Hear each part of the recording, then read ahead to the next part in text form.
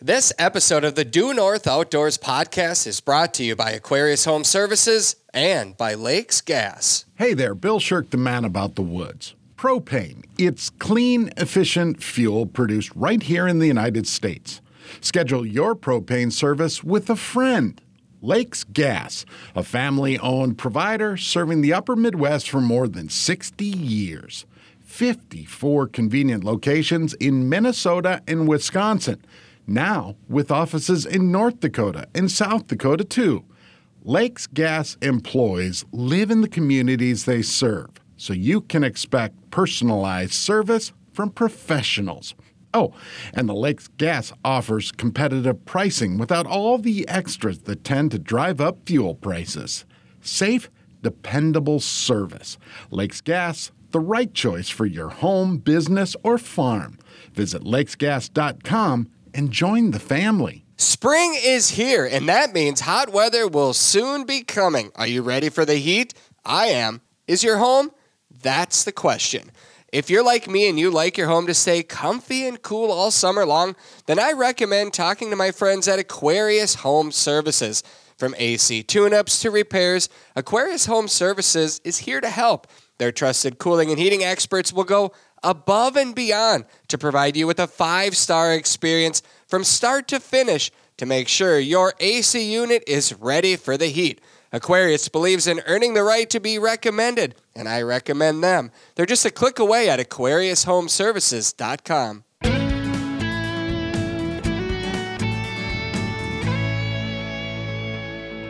Welcome to another episode of the Due North Outdoors podcast. My name is Travis Frank. I am one of your hosts, Natalie Dillon, sitting next to me. Natalie, how are you today? Hello, I'm doing great. Yeah, Brandon Morton, our producer. Brandon, how are you today? I'm doing fantastic. How are you doing, I'm Travis? 68%. 68. How can we get you to 100 so we can just get this show rocking? Well, it's still, I think that's like average, right? Isn't 70% average something like I mean, average? if we're talking grades, that's a failing score. That's like a... It's a little then below. I get to do it again. It's a Do little you need to below pet Daisy quick before we get going? Well, life moves fast, and I'm trying to keep up with it. So there's just, it's a busy time of the season. It is. Yeah, and I want to do as much as I possibly can. And the reality is you don't get to do everything all the time. I have been out of the office for a couple of weeks, and I'm trying to catch up right now. And it's made, I'm not complaining, but you just asked. So I'm just saying I'm trying to catch up. Well, I got to ask now since you brought it up. We'll probably dive into it a little bit more on our next episode, but Yeah. you did just get back from the Boundary Waters. Yeah. What was a highlight from your trip? It's hard. Like when people ask what it's like up there, and I just say it's better than I deserve. You know, like that's Beautiful. just how I sum it up. I don't know how else to do it any better. I haven't been in a couple of years, 3 years to be exact. The same group of guys that I started going with over 20 years ago, we went back and we kind of called it last call. Wow. And a couple of my friends had been going with their dads when they were like 8, 9 years old. And that's 30 years ago now. We have kids that are that old. And a lot of us haven't been able to go every year, but the group has gone now together for almost 25 years that we've done this. And we got pretty much all of us to go schedule-wise this past week. And we just feel like moving forward, our kids are ready to start joining us. So instead of 9 of us going with just a bunch of dads leaving our kids at home, it might be 3 of us dads bringing a few kids along to give them the same experiences. And, you know, you just sit around that wilderness and you can't, I mean, you get a little clearer thinking, you know, and, you know, we talked about how we want to bring kids in and how we want to introduce them to this. And sometimes the conversation leads towards an easier route. And then all of a sudden we come back and say, our kids don't have to struggle anymore. It's important to struggle. And sorry for blowing your speaker, Brandon, but like I get passionate about it because you don't get to appreciate some of the best things in this world when it's handed to you. Yeah. And so that's why when you bust your butt to get on an island way up in the wilderness, it means more. And I want my kids to experience that. It's a great lesson. Yeah. I'm sure. was this Father's Day? Were you up there for Father's Day? Or no, Nope, were you back? got back. Well, happy belated Father's Thank Day you. to you. And Appreciate and that. the dads listening. And what good Yeah, to all the- encouragement and inspiration. all the for- leaders out there. yeah. Yeah. Okay, let's get in with our guest today because Do it. this is I've been reporting and doing stories now for like 10 years here for Due North Outdoors, and I consider it a privilege, but I've met some amazing people, inspiring people. Two of them are on our show today, guests, Josh and Bree Douglas. And I just enjoyed the day that I got to spend with them. But I think what really stood out to me was the fact that they're tackling their journey together, and they're doing this together. And they called it Life in the Bass Lane, which is a video series that, you know about this, Natalie, but that's what we called the story too. It recently aired on Due North Outdoors. If you missed it, I'm guessing there'll be a repeated episode coming up again soon. I hope you get to tune in. But Josh and Bree, I know you've got a hectic schedule. I think from what I understand, today was not a hectic day, and you've been able to take a minute off the water to join us, and we appreciate that. Yeah, definitely. Thank you so much again for having us on. And busy summer, but nice to take a day at home in the middle of it and enjoy it. That's for sure. How many days in a season are you and Bree on the road, Josh? That's probably better question for her. I mean, Most of these questions actually would be better for Bree now. yeah, I mean, you got to assume there's 9 to 12 tournaments, so probably 12. We probably 15 weeks if I had to add it all up. I mean, it's about 5 months, 4 to 5 months totaling. Yeah. And so for people who maybe don't follow along, the tournament schedule so closely, give us an update or kind of an overview of where you are in terms of your season right now in this year. Yeah, this is my second season fishing the Bassmaster Elite Series. And right now we are a little more than midway through. We kind of got a break now for the next really month and a half. And then we start our northern swing, which would include like St. Clair and New York along the Canadian borders. And that'll wrap up the season and bring us into fall. So I was just looking at your schedule earlier today, and I thought just kind of what you mentioned, like, oh, there's a nice long break in here. They've got over a month off. How nice. But is that the reality of it, or what are you guys doing to stay busy? What else do you have going on in this quote unquote break that you have right now? Yeah. For me, I'm guiding a lot. Bree's at home doing. I'm just catching up on house stuff, and whenever I get an opportunity to get out on the water with Josh, then I'm busy editing any of that footage or just general business stuff, dealing with sponsors and finances and all the stuff. Get a garden. And getting a garden going. Finally, great. Wait, flowers or vegetables or both? Vegetables for now. I'm going to start there, and if vegetables go good, then I'm going to tackle flowers. Nice. Flowers can come later. Yeah. Josh, when we were up visiting with you, we both realized that we shared the same agate hunting passion. And so we've been texting photos of agates back and forth. Have you found any more monsters? Oh yeah, I'm big into it, man. I didn't discover. Fire, sir. You started it, and because of you, now like Andy Young and Joe Willert and everybody's becoming liabilities to me because they're searching rocks around me all the time because I taught them all how to look for them too. So they're finding, and we live in like the Mecca, So, you really do. So there's gravel pits and of course Mille Lacs itself. We find them on. We like to go to Lake Superior any chance we get. That's always been our favorite place to go. But just this morning we had to take some stuff to the dump that we had been. Some old doors and stuff from doing some stuff around the house. And we were rolling down the gravel road into the sun, picking them up as we saw them. I think we picked up 5 new ones this morning. Yeah. Did you really? Yeah. I wish I would have bought that hat for you. It said, "We'll stop for rocks." Yeah. We absolutely will. Okay, so we could talk about agates all day. We're not going to. Oh, yeah. Let's go back a little bit in time here because I think people need to grasp a little bit about your journey. So, Josh and Bree, tell us where you grew up. Either one of you can take charge of this and where you are today and kind of explain how your life has evolved into the fishing world. Go for it, Bree.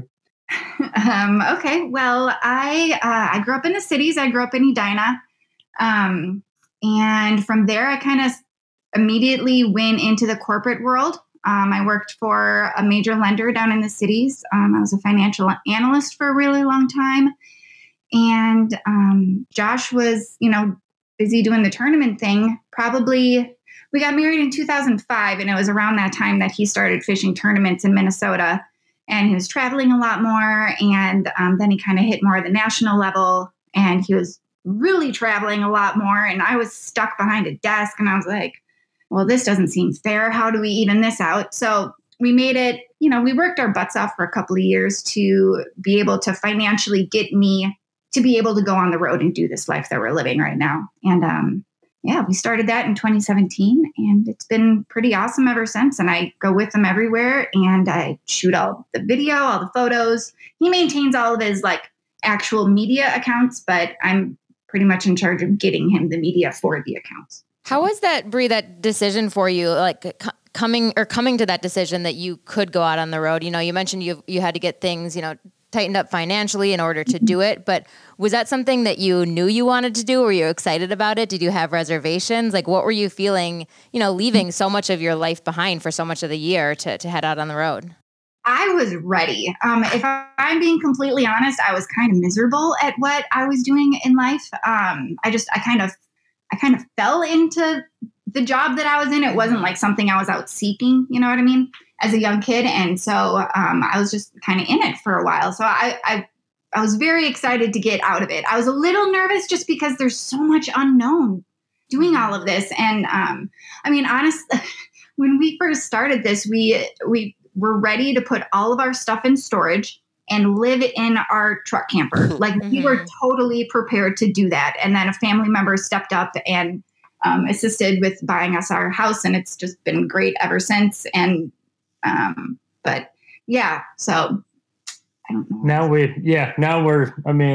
She was really good, really talented with the camera. So it wasn't like it was just a plan of let's get out. She was good. And my sponsors were taking note of the content that we were delivering at that level. So with any small business, similar to when I, quit Bart, to go back, I'm originally from Shakopee and grew up in Shakopee. I always wanted to be a pro fisherman, did a lot in the marketing and hospitality industry right out of high school, and just kind of really fell in love with I wanted to do the fishing aspect there. So, I took to the social media stuff right away as a way to promote my business and what I was doing. And then Bree naturally I remember just bringing her a couple of things and saying, marketing managers are asking for video and they want this and they want that. And she could just kind of figure out how to do it. And she'd sit there and edit a video and it was good. And then, she just got good at it. And we started to see, the opportunity for us to provide content for our sponsors made the package all the better. So it definitely became, if we want to do this, we need to go and do it now. And that, to be dead honest, that was the hardest part. The fishing and all that, you have good tournaments, you have bad tournaments. Mm-hmm. But it was being gone for 5-6 weeks at a time, not seeing Bree, not seeing the dogs, crappy hotels, all that, where if you're able to make it a team thing and travel together, we've all three have seen so much now doing it that it just kind of made sense. We always said we were going to lose some money right away, but at the same time we said we'd live rich. And in the end, it all just is kind of paying off. When somebody asks you that maybe hasn't met you yet, what do you guys do? How do you answer that question to them? What do you tell them? Is it a company title that you have? I'm just a pro bass fisherman. And I'm just a professional. That's all I'll ever be. I'm a professional boat backcrapper. Yeah. I saw that in your bio and I loved it immediately. Yeah, that's good. She's better at backing up a boat than I am for sure at this point. She does it in the dark with the bright lights at the elites and stuff like that. But yeah, do a lot of marketing stuff. Obviously, tournaments are always the priority. I've guided for a long time, guided before I ever fished tournaments, and I'll guide after them. And then, of course, I like the marketing side. I like to teach fishing. And between Bree and I, we have a unique skill set of being able to put out that kind of content to teach our audience, not just hit them with, fancy fishing videos and stuff like that, but actually teach people how to be a better angler. And to be dead honest, that's why any of us professional fishermen have a job in the first place. It's because we can teach people how to fish better. I think that's such an interesting topic. We can talk about the pro bass fishing side of things, but the topic of the content creation and social media, it's something we talk about a lot. It's, everyone, it seems like, can kind of have this love-hate relationship with it. We're here all on it. And, there's, of course, the drawbacks from it, but you mentioned like the teaching side of things and the marketing side of things and being able to, pass on the skills that you have and the experience that you have to, other people out there and the next generation of fishermen is definitely, important. And of course is going to keep the sport alive. And I guess how much right now are you using it to teach, and like, what does that look like?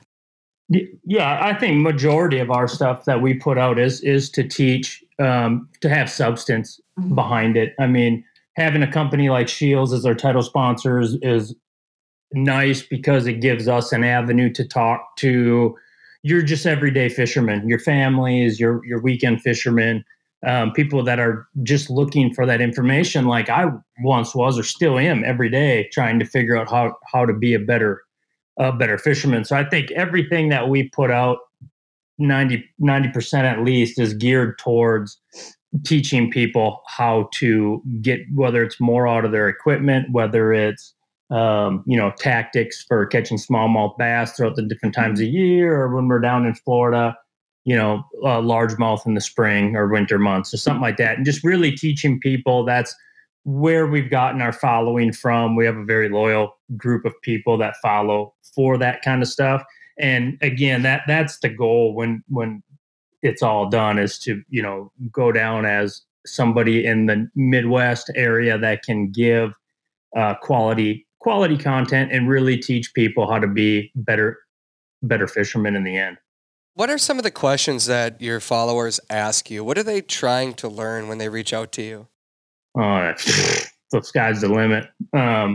I wish that when I was a kid, the internet was available for me to ask pros what all the billions of questions that I had to ask. But it's just anything from electronics to how you manage a practice to what the bite's like on Lake Mille Lacs to how to be a pro bass fisherman, to what recipe was that Bree made last night. Just it varies so much, and what people are asking, and there's so many ways now to get a hold. It's actually a full-time job to try to keep up with from direct messages to messenger to text to emails to phone calls to it's just, but that's the job. That's why we get to do what we do for a living. So it's, trying to get back to as many people as possible. I'm not always the best at it. When I got a tournament or two tournaments back to back, sometimes it gets pushed off a couple weeks. But at the same time, I always try. That's what I was doing today, sitting down and catching up on emails and messages and trying to answer as many people with good quality stuff. And I think I just am a firm believer that fishermen are notorious for being liars. Right. It's one of those things that if you really do, it's my job to be better, to fish better than you. That's the title. That's the actual job. My job is to outperform my competition every day. Whether I do that or not, that's, some weekends are great, some aren't, but that's my job. So I don't find the need to lie to people about, products that I'm using or tactics to catch them. I'm supposed to stay on the forefront of that's my business, is catching bass. So I try to tell it like it is. And I think I've built a reputation for that. And I think that'll pay off, down the line when Bree and I kind of take it more into a marketing side, if you will, or more of I don't want to say a figure, public, what's the word I'm looking for? Kind of like you guys, host of something that you're always bringing quality content to the people on a regular basis. Along these lines of teaching and learning, I'm curious, of course you have so much information that you can share with those, looking to get better at fishing out there. But what do you do, Josh, to continue to, hone your craft and get better at fishing and competing every day or every year? Yeah, I mean, I'm always scouring the internet for videos, just like the ones that I'm putting out. If I don't make cuts at tournaments, then I'm watching live to see where I went wrong, what I could have done different.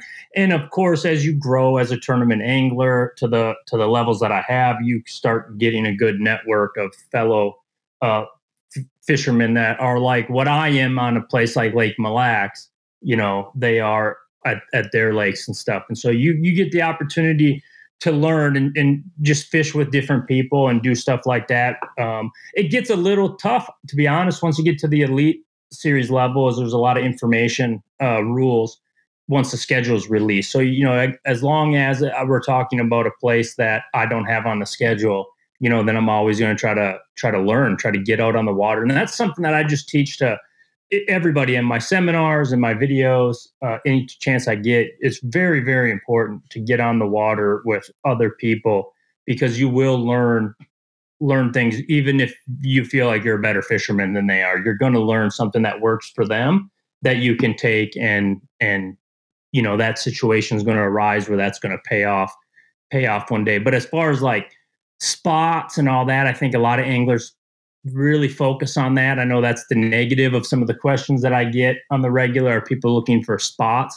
I try to help them more with what the transitions are right now, what the stuff is going, so that it actually helps find fish and stuff like that, because everything is subject to change. You both fish and know that fishing spots just change pretty rapidly, and technologies do too. So it's just very important to be teaching people how to use their nose, find fish, and then they'll be able to catch them more and more.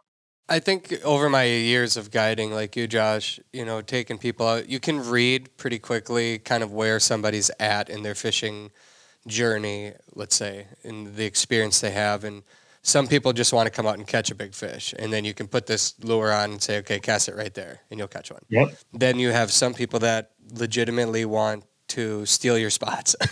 So you take them somewhere that's, your C or D spots. And then, no, I'm just kidding about that. Not the people that try to steal the spots. That is common.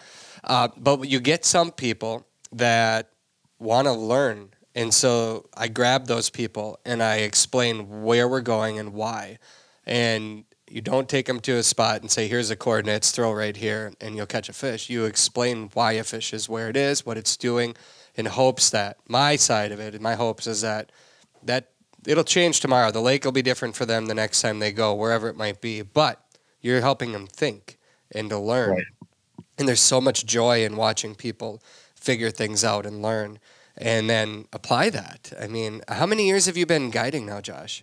Oh, a long time. Yeah. Since roughly around the time. I mean, I basically went right into it, guiding some local lakes like O'Dowd and Prior Lake and stuff like that around the Twin Cities, Lake Minnetonka. Mm-hmm. But I've been guiding, I've been guiding since the start. So 15 years or so, something like that. Do you have any clients or stories that stand out to you from your years of teaching others that you're just really proud of? Yeah, there's a lot of them. I mean, that's the thing. I really, really enjoy guiding. A lot of my fellow pros, use guiding as a way to make ends meet until the tournaments and the sponsors take off for them, and then they don't want nothing to do with it. I truly, truly like it and like to make the time to do it. A lot of my clientele are just return clientele at this point. You had mentioned, fishing spots. I kind of got it good. I only take out-of-state trips, so you have to travel in from out of state for me to take you out, and that's for a lot of reasons. One, to keep the local guides that were here before me on Mille Lacs going, and not to not take any business away from them, and at the same time, I never see them again till they fly back the next year to go back. That's not true, Josh. You took John Hoyer out, and he's from Minnesota. Occasional exception. And you took Natalie fishing too. Yeah, it was Yeah, that's true. That was a And project, though. That was Sawyer always asks me if I want to go catch a walleye, and I just say no. Let's go smallie Well, fishing. since Mille Lacs, before we get into your trips around the country, since Mille Lacs is such a popular destination, what's going on up there right now? I mean, that lake it went from the hottest lake in the country to the last couple of years chilling a little bit. It's still great, obviously, but from your perspective, you've watched the boom and you've watched the transition. Where's it at right now in terms of the bass side of it and in the walleye side too? Yeah, I think it's great. I mean, it went. I don't think the smallmouth ever really slowed down. I think, even when Seth won, he was, he had 23, 25 pounds, stuff like that, 26. Those kind of weights are still what you're going to need on the lake. I think some of those bigger 6-pounders and stuff, maybe, I mean, those were pushing 20 years old at the time. So those might have, passed on to a newer generation. It did take pressure, but it doesn't take pressure like any other lake in the country. Minnetonka takes far more pressure. Waconia takes far more pressure. Places like Lake Gunnersville and Chickamauga take 1,000 times the pressure that a place like Mille Lacs does. The walleyes definitely fell off, but I don't want to get into politics too much, but what fun is that, Josh? Let's get into politics. Yeah, people want to keep walleyes. At the end of the day, they want to keep them. So as long, maybe maybe limits need to be a little bit smaller. At the same time, they finally got it together and they're letting people keep at least one a day. Now, I'm by far not a walleye fisherman. Don't even really know what to do to target them, but I catch them on accident all the time, every day on the water. So it looks like a pretty good factory to me. But I do think, smaller limits and people being more responsible with the fish that they do have in their freezer, making sure they're utilizing it and not freezer burning and stuff. I think that would definitely help the fishery. But bottom line is anything that grows in Mille Lacs has got the potential to get big. Everything goes in swings. I know the perch is kind of on its way back right now. The perch is getting bigger. Obviously, walleyes are doing better if they're letting people keep them. And the smallmouths are as good as they've ever been, really. At the same time, they've just gotten smarter. And that's what happens with the technology boom. We used to be able to, if a smallmouth came underneath my trolling motor, I was going to catch him 90% of the time. Now I catch that fish 10% of the time. And it's just they're getting smarter. They're adapting. God's got a way of, protecting his babies. And that's just what happens. They adapt and they change. And, we went from having 1 transducer on the boat to 5 giraffes on the boat. They know, they can feel that. And so it's just changing the way that the fish are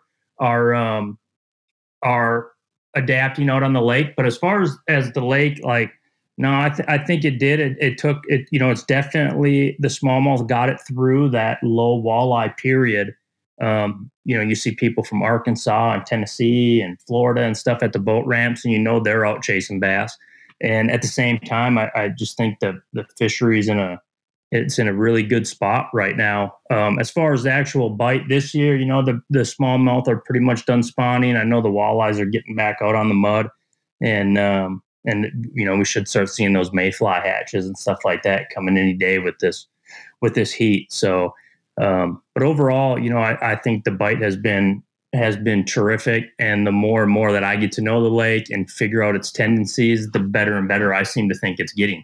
When you mentioned the Southerners, and now I've been on Mille Lacs quite a bit over in my lifetime too. In the last 5 years, the publicity it's gotten, I see, Texas license plates or Louisiana or something like that. And then I see them out there in the boat and they're throwing big lizards and things like the Southern bass fishermen like to throw.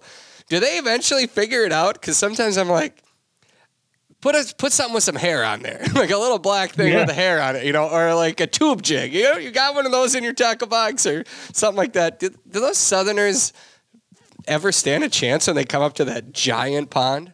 Yeah, and sometimes they blow my mind in the way that they do catch them. I mean, don't get me wrong; it's not an easy lake to figure out. There's definitely better smallmouth lakes as far as just numbers and getting bit. It's a big time glacial lake. I mean, it's big round bowl that gets real violent when the wind gets up. So you got that going against you, and just because you caught them there one day does not mean you're going to even physically be able to get your boat there. Or if you do, you're going to be too loud. You're never, the water's going to get real dirty. There's so many things about the lake, which is what I love about it.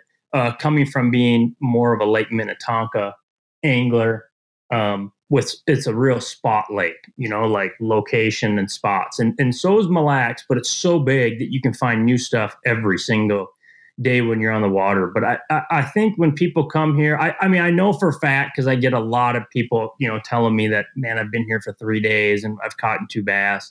Are you available? And I'm just not, because I book early. I usually try to get them to somebody locally who can help them out and help them salvage a trip. But it's just not the easiest lake in the world to fish. It's a glacial lake. The glaciers melt and left rocks and stuff just laying about. So there's no rhyme or reason to anything. It goes up and down, up and down, up and down all over the place. But at the same time, I every now and then somebody comes in from out of town and tells me a way that they catch them with like a chatterbait or something that I end up throwing into my deal and finding, and that's the key with fishing. There's just always going to be somebody that can do it better than you. So you just always got to be learning. Josh, I was actually just sitting here thinking about kind of the reverse of this same topic. So you obviously, grew up fishing in Minnesota and Mille Lacs. For people listening that are also from this area that have aspirations of, fishing some of the other, famous lakes in the south of the country, in Texas or in Florida or Alabama, how much does, maybe from your own personal experience, did your experience fishing in Minnesota translate when you first started fishing lakes in the south or far from where we are right now? Yeah, Lake Minnetonka was great for that because you can do a lot of things from, that does have some smallmouth, definitely got largemouth, it's got weeds, it's got rocks, it's got docks, it's got lily pads, offshore stuff. So it was a great training ground. I also fished the Mississippi River a lot, which is more so like a reservoir in the fact that you got to stay with the rising water. The color of the water's changing a lot. You got current. But then there's a lot of things that just is not. Like, we don't have shad. We have some shad on the Mississippi River, but we don't have it on our lakes. And shad is like the number one thing when it comes to fishing southern impoundments. Really, Florida probably fishes more like Minnesota than any of the other southern states, just because of their natural lakes with vegetation. They got bluegills. They got a lot more of the same type of stuff that we have up here. So I found it, yes, because we have so many different ways to learn how to fish in this state to take it to the next level. And I think we've proven that now. I just don't think there was an easy avenue. You had like Jim Moynia that did it, but until Seth and myself and Austin and Andy and there's just so many of them now that have made it to the highest ranks of fishing and that come from Minnesota, that clearly there has to be, this is a great place to be from.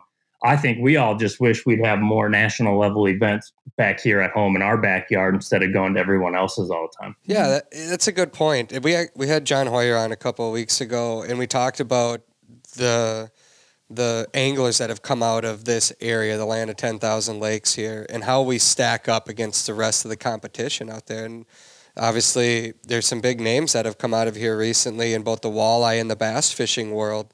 Do you feel like Minnesota, Midwest anglers can compete anywhere? And what happens when a Southerner comes up here to fish? I mean, is it they drop to the bottom or do they rise to the top? Yeah, no, I mean, they definitely can do well. You got to look like the 2 tournaments they did have at home that I can remember, would both be on Mille Lacs, and Seth won it the first time, which it was going to be hard to beat him. Nobody really knew the lake at that time, and it's not a pattern like per se. I mean, it is a pattern, but you still need to know locations and how to maneuver on the lake when the wind's doing certain things. But then, Keith Combs came here, a Texan, and threw a giant football jig and reeled it on the bottom, and everyone here was like, "What?" And he ran away with it. So there's just always a bass is a bass is a bass. So they still just, I think I overthink it a lot. And Bree's line for me every morning is just go feed them their breakfast, which is what it comes down to in the end, the bass is trying to stay alive and it's trying to eat. So you just need to know where those areas are and present it in a way that it doesn't see every single day to try to trick it into, into biting.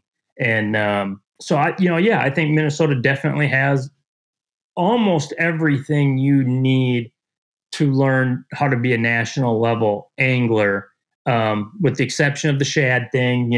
That's one reason why Bree and I moved to Tennessee, so I could spend some time in the Tennessee River, places that I knew we were going to be a lot through my career, and just kind of learn those little things. But then again, at the same time, fisheries down south a lot of times are a few hours apart, which means that those lakes get just a ton of pressure, and they can be super tough, and of course, there's times a year that they're going to shine, but there's other times that it's really, really tough. And then an angler can come up here and fish a place like Lake Minnetonka or Lake Mille Lacs and find success because the bass or the walleyes or whatever, they want to bite more, because we have 13,000 lakes that takes the pressure off of the fish. And that's a big thing to consider, is that not everyone's going to just Lake Mille Lacs or just Lake Minnetonka. There's 1,000 of them in between the two, to take some of the pressure off, and also teach people how to be good fishing. And to be honest, that's one of my favorite thing to do, is just roll down gravel roads, picking new lakes I've never been to, and giving myself an hour to figure them out. If I don't, I'm down the gravel road to the next one. Oh, I love the adventure to try to find them. To me, that when I set the hook and I land, I'm like, oh, that's it. Bree, I want to bring you back into this conversation. What's it like going into tournament day? There's so much on the line. There's so much pressure. Josh is probably feeling it. What's it like from your perspective to try to help him get in the right mindset to go out there and compete on the highest level? And then when things don't go the way that you both hope, what's it like to try to help him through those tournaments that you wish would go a little bit differently? Yeah. So on tournament mornings, we normally are up at around 4 a.m. And from the hours of getting him up to getting him on the water, I am trying to remain as calm as possible, as cool as collected, as I can be. But then as soon as that boat takes off, I'm useless, and I don't really get much done with my day. And Bass Track is just, I really try not to look at it, but it gets really difficult sometimes. So I try to be as productive as possible and not think about what's going on. I try to like plan things for that day so I can, just not focus on that. You know what I mean? But then, so yeah, those are my days. But then once he gets off the water, and if he doesn't have the greatest tournament, then, I just try to be there for him and be supportive and give him whatever he needs, whether it's just dinner and to leave him alone, or, just, shoulder to talk to talk out, what happened with his day, whatever. I try to be there for him for that. But then once the tournament's over, we kind of have a rule where, like, you get that day to be poopy pants, but then, like, we got to move on. Like, we got to look forward, and we got to look to the next one and get in a better mood about things. So, I was actually just what you said just reminded me of, giving the opportunity, if you're going to, as you said, be poopy pants that day, that's okay. And I was just seeing something online somewhere with, couples of sometimes we can't all give 100%, and we can't all even give, 50% as a couple sometimes. And the idea was, like, if you know that you've just had a horrible day and you can only be at your 20% capacity, being able to share that with your partner and saying, hey, I'm at 20% today. And if the other partner can stand up and go, okay, I can be that 80% today, that's how you get through. And sometimes that's not possible, right? One partner is going to be at 20%, the other is going to be at 20%. And that's where you go, like, okay, well, what can we do tonight to get through this? And as you mentioned, sometimes that's going to be giving space. Sometimes it's going to be supporting and just kind of getting through that. And I think that, as Travis, I think, said at the beginning of this, how important it is to have a supportive partner on the road. I can only imagine, what that feels like for Josh from the outside. But I want to ask along these lines, I'm sure there's been some high highs, some low lows. Bree, from your perspective, when it comes to the, experience in tournaments and life on the road, what's maybe one day or one memory that really stands out as a favorite or most memorable day for you? Ooh, okay. Probably when we were at Grand Lake. I think it was when we were still on the FLW tour, and we were close enough to Pawhuska, Oklahoma, that I got to go visit the Pioneer Woman set. That was awesome. Like, that made my life. What about fishing related? Oh, are we No, talking that's about great. fishing? No, I love it. Sorry. Okay. I love it. Josh is like, I thought she was going to say when I hoisted the big trophy, but no. I was like, I know I got a check at that tournament. and I don't Not remember. about when we're at tournaments, but I do. I'm sorry, I totally misunderstood. the No, question. that you No, did that's not good. That's misunderstand good. the question. That's great.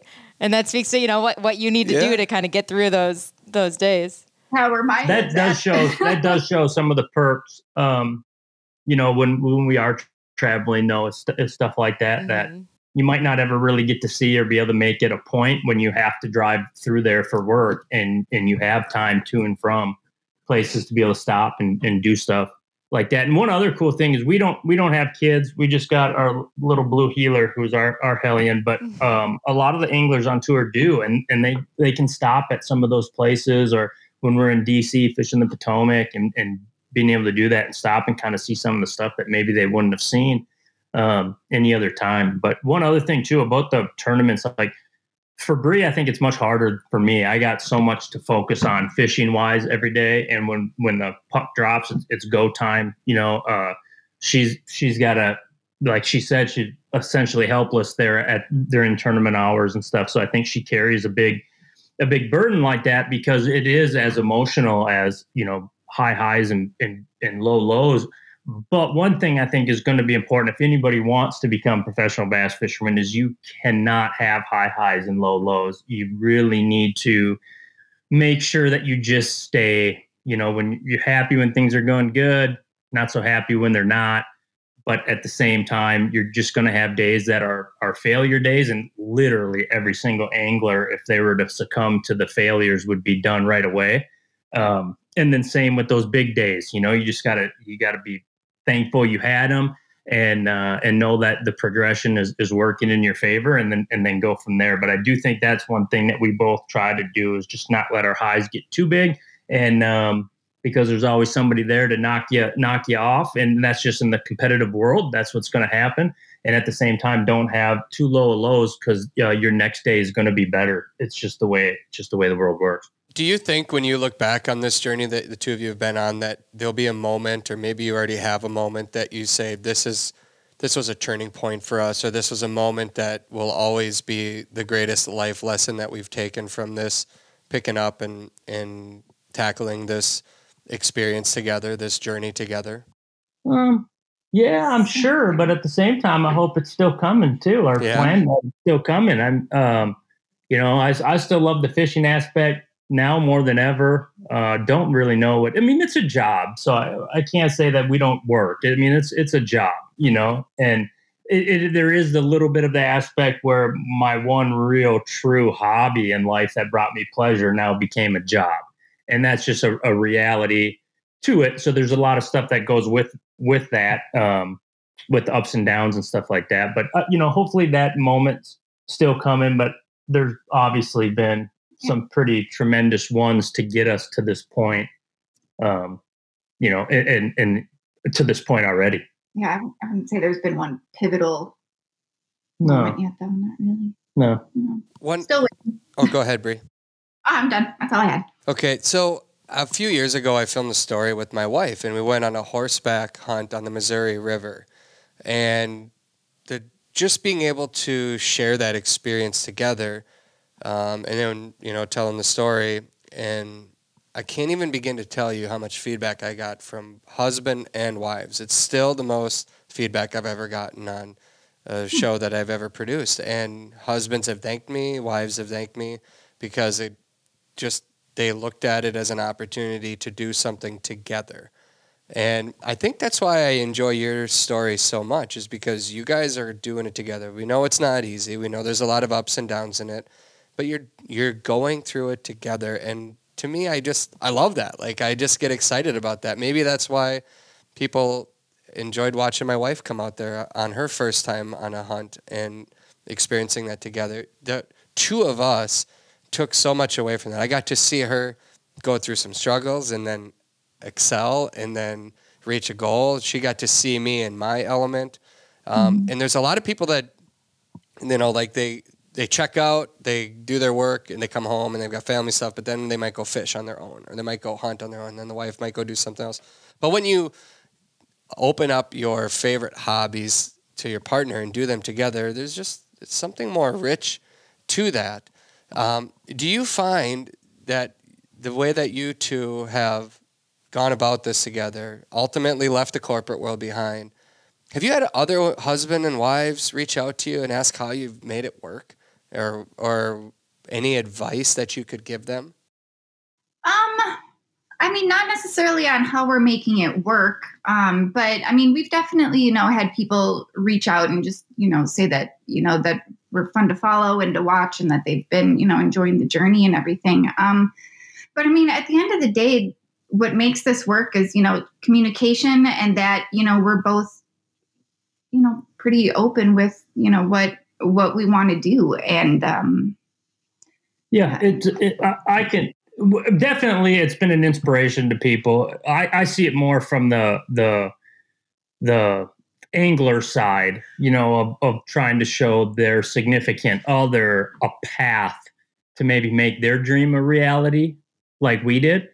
Whether it's video, we're not the only husband-wife combo on tour right now, so it's kind of becoming a little bit more mainstream for anglers when they get there to have their significant other do that, if that's something that they can do or want to do. So definitely get that kind of stuff or questions on it. But yeah, just the team thing. If you're gone away from each other, too much, that it can be tough, and I mean, there's obviously some positivities that can come from it. Your heart grows fonder or whatever when you're away from somebody. There's no doubt about it. But tournament bass fishing can be real grueling as far as, time gone and on the road, and especially that it's a southern sport, and a lot of times we find ourselves in super far places. So I just think, obviously we have a fan base that is into the fact that we do it together. Our sponsors are hugely into the fact that we do it, this is something that we're doing, as a family and as a team. So I think that answers your question, We lost Hang Natalie. on one second. She's back. Okay, I'm back. So you mentioned that there are other husband and wife teams on the tour, other even families on the tour. Is there, talk to us a little bit about the community, or what it's like, from a community standpoint on these tournaments. Is it, it's a competition. So is it like, do you look at everybody around you, the other families, the other teams as, competition, or have you guys been able to make, friends and build a community on the road? Oh Lord, no. I mean, everybody for the most part is pretty much friends. I mean, obviously everybody's not going to get along with everybody else, but as far as, family aspect and stuff, yeah, it's awesome. We camp, and so there's a lot of other people that are camping, and it's a great opportunity to, get to know all of those families, because really otherwise we only see everybody at tournaments, and it's for, 1 hour during, those 9 weeks that, everybody truly gets to see each other. So when we're camping, everybody's always together, there's cookouts at night, they do, we're doing activities together. The kids are going off and doing stuff. And it's pretty awesome. You get to meet a lot of people on the road and have some really awesome experiences and go great places. And it's great if families are able to do this. I mean, honestly, some of them, they're all just homeschooled. A lot of them aren't even in traditional school, and the experiences and the life that those kids have compared to the ones that are sitting in the classroom, it's incredible, the things that these kids get to see. Very cool. So that's her answer. I'm going to give you mine. Yeah. It's all competition. Yeah. You want to win. You're dealing with the top 100 anglers in the world that got there by a lot of hard means to get there. They, the guys I'm fishing against want to win, and they want everyone else to take last place if that was possible during those competition hours. With that said, though, with the information rules stuff, there's not a lot of people we can talk to except our competitors. So it becomes like a brotherhood, if you will, of leaning on each other to kind of learn certain techniques, and definitely like I said, everyone wants to beat me and I want to beat everyone, but I don't think anyone would leave me stranded on the water. And that's something that it's a good, hardcore, competitive circuit to be fishing. But yes, at the same time, you find a ton. It's amazing that you're trying. I mean, we're competing for everything: sponsor dollars, for fish, for placing, for everything. We're competing against each other. But at the end of the day, we're still, you have such a big network. And then, as Bree said, the family side of it all, and the barbecues and stuff like that, and just a place to stay while we're traveling when we're in another state. Mm-hmm. It's pretty awesome. Biggest influence in your fishing life, Josh? Probably Al Lindner. I just like Al, I mean, I'm lucky that I have two fathers. I come from a divorced family. My parents got divorced when I was really young, and remarried when I was really young. So I just never really knew any different.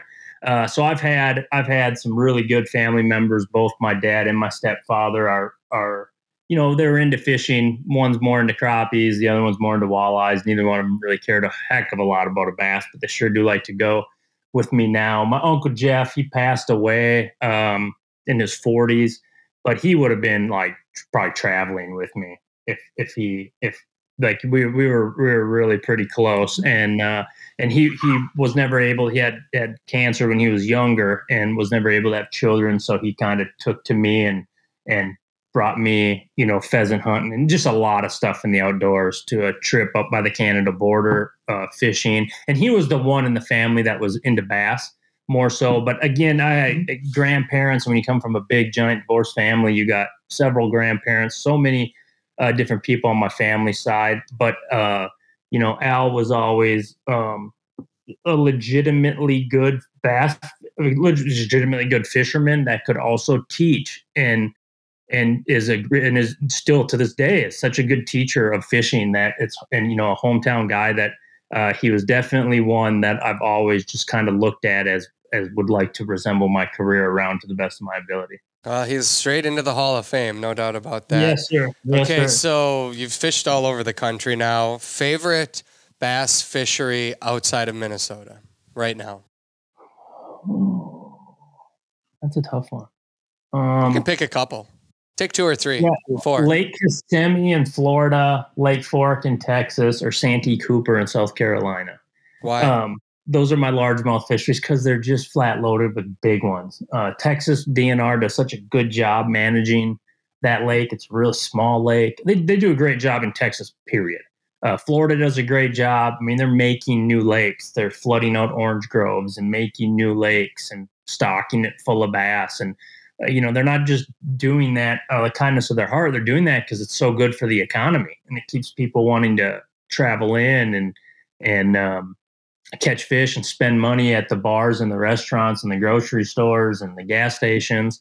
But those lakes are just phenomenal fisheries right now. When it comes to smallmouth bass, literally anything on the Great Lakes. That's my favorite style of fishing. That's what I enjoy the most.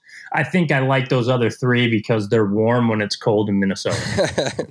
So, Bree, I have to ask, what's your favorite tournament location outside of Minnesota? And to be very clear, the reason does not have to be fishing related. What's your favorite place to go and why? Thank you, because it will not be fishing related. Probably like the Thousand Islands, St. Lawrence, Lake Ontario area where we're actually headed later on this summer. It's just such a cool area. It reminds me of being home. The weather's always beautiful. The people are cool. The scenery is amazing. They have castles. Like I did castle tours. That was amazing. It's just such a cool area. I love it. And the fishing's awesome there. Yeah. I hear they have fish. Okay, so on the same subject then, best fishing culture in America that you've experienced. Is it Minnesota? I mean, you can say if we rank on top. No. Minnesota's good. Minnesota's good. We do have a great fishing culture here. Are we top 5? Yeah. I mean, for actual fishing that's culture, a no. Sure, That's a solid no based on that. You're not hurting my feelings. I would say for sure we do, but multi-species. Mm-hmm. So, you get down into the South and you got bass and you got catfish. Yeah. You know, so it's the bass fishing community.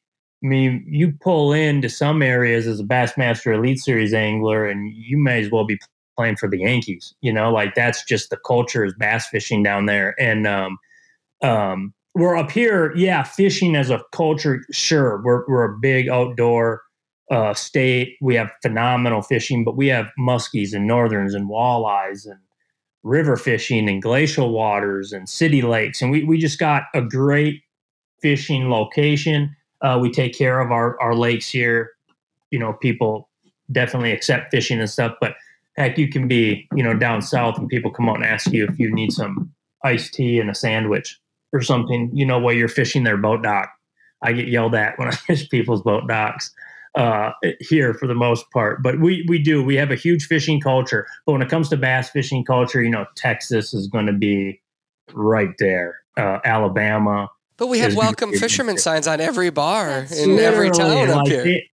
They have, and you know, if you have a big time pro lives in the city, you're probably going to see home of his name up on a dang water tower somewhere. Like bass fishing's the real deal down south, and there's just not a whole heck of a lot down there to compete with it as a whole. So, you know, Tennessee, you know, that whole bass belt there, Tennessee, Alabama, Georgia, Florida, Texas, they got a really big time bass culture, and they cater to bass fishing, you know, down there pretty immensely. Is it higher than football? Does it rank up above football? It's right in there. And bass college fishing, football, not NFL. Yeah, college football would be, it ranks higher than probably pro ball in the South, but college football, that's like a religion down. They're neck and neck. That's a religion down there, but definitely their bass fishing is too. Where here in Minnesota, you know, I still get you're pro fisherman, you know, what do you fish for? And I say bass, and they're like, oh, you know. So it can go both ways. But I'll tell you what, I know Minnesota has an absolute huge market that is growing. What's the word I'm looking for? Exponentially. We got you. It is growing a lot when it comes to bass fishing as a market area. You know, people are spending a lot of money on the sport. They're wanting a lot of information about it. And I just think it's in due time.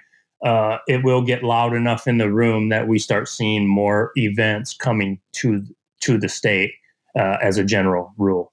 Josh, I'm just thinking, because you're mentioning some of these, like, you know, big names in the bass fishing world or about them. You've been in the game for a long time now, but especially early on, did you ever get starstruck or intimidated? Oh, I still do.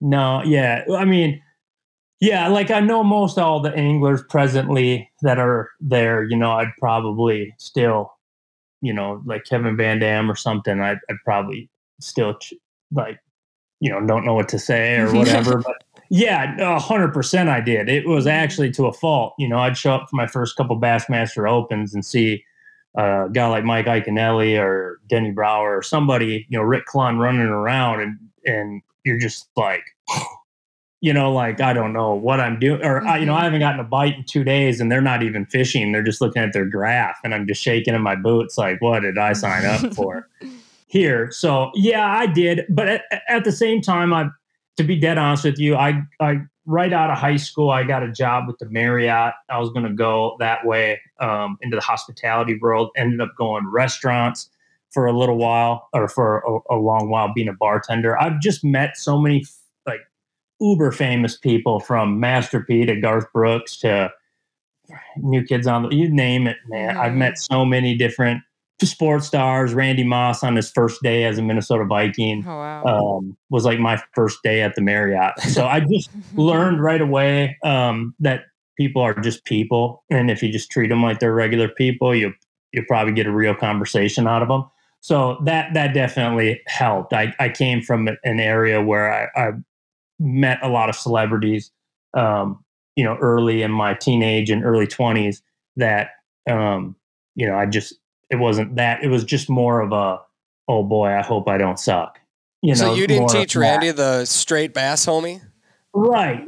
Like, you know, you meet Randy Moss and you know you can't get the football better than the dude. So, but when you're, you know, but if I was looking at him like, man, I got to catch the football better than him, I'd have probably been super duper starstruck. Like, and that's how it was for me with anglers that I'd watched on TV and literally just, it was a pipe dream, you know? It was just like I didn't know, like, that's what I wanted to do, but I didn't know how it was going to get there, you know? And so it was just kind of seeing it all come to a reality. But it's more like when a certain angler, like when I top 10 a cup and certain anglers send you, respect or something like that. That's when you're going to get me more starstruck, when it's like, that's cool. wow, that's badass. So I have a very important contribution to make to the conversation. But You taught Randy everything he knows, everyone didn't get you? ready. Everyone get ready. But I always say I don't get starstruck. I have to say I had the opportunity to also meet Randy Moss and fish more or less with him a couple years ago, and that's the first time in my life that I was like, this is Randy Moss. I don't know what I'm saying right now. I Really? don't know what's coming out of my face. Yeah.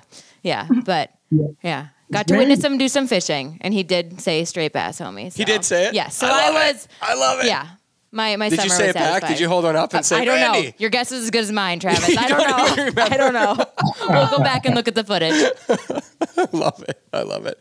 Well, Josh, Bree, we sure appreciate you guys taking some time out of your day today, and we wish you nothing but the best on the rest of your tournaments this season and for your seasons to come.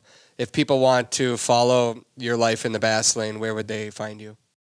Yeah, mine's Josh Douglas Fishing on everything: YouTube, Instagram, Facebook. I usually keep those three rocking and rolling Nice. on a pretty regular basis. Every now and then I TikTok, but not Post- very.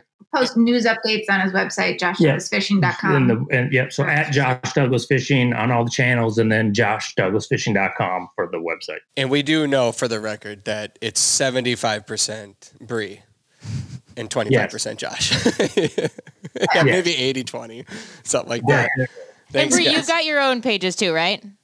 Pretty little much just Instagram, which I'm terrible at updating. But Bree Douglas Photography is my Instagram page right now.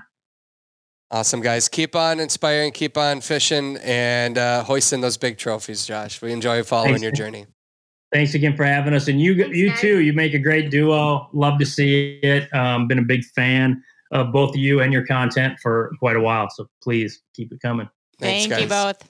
Appreciate All it. right. We'll be back in a few days with another episode of the Due North Outdoors Podcast.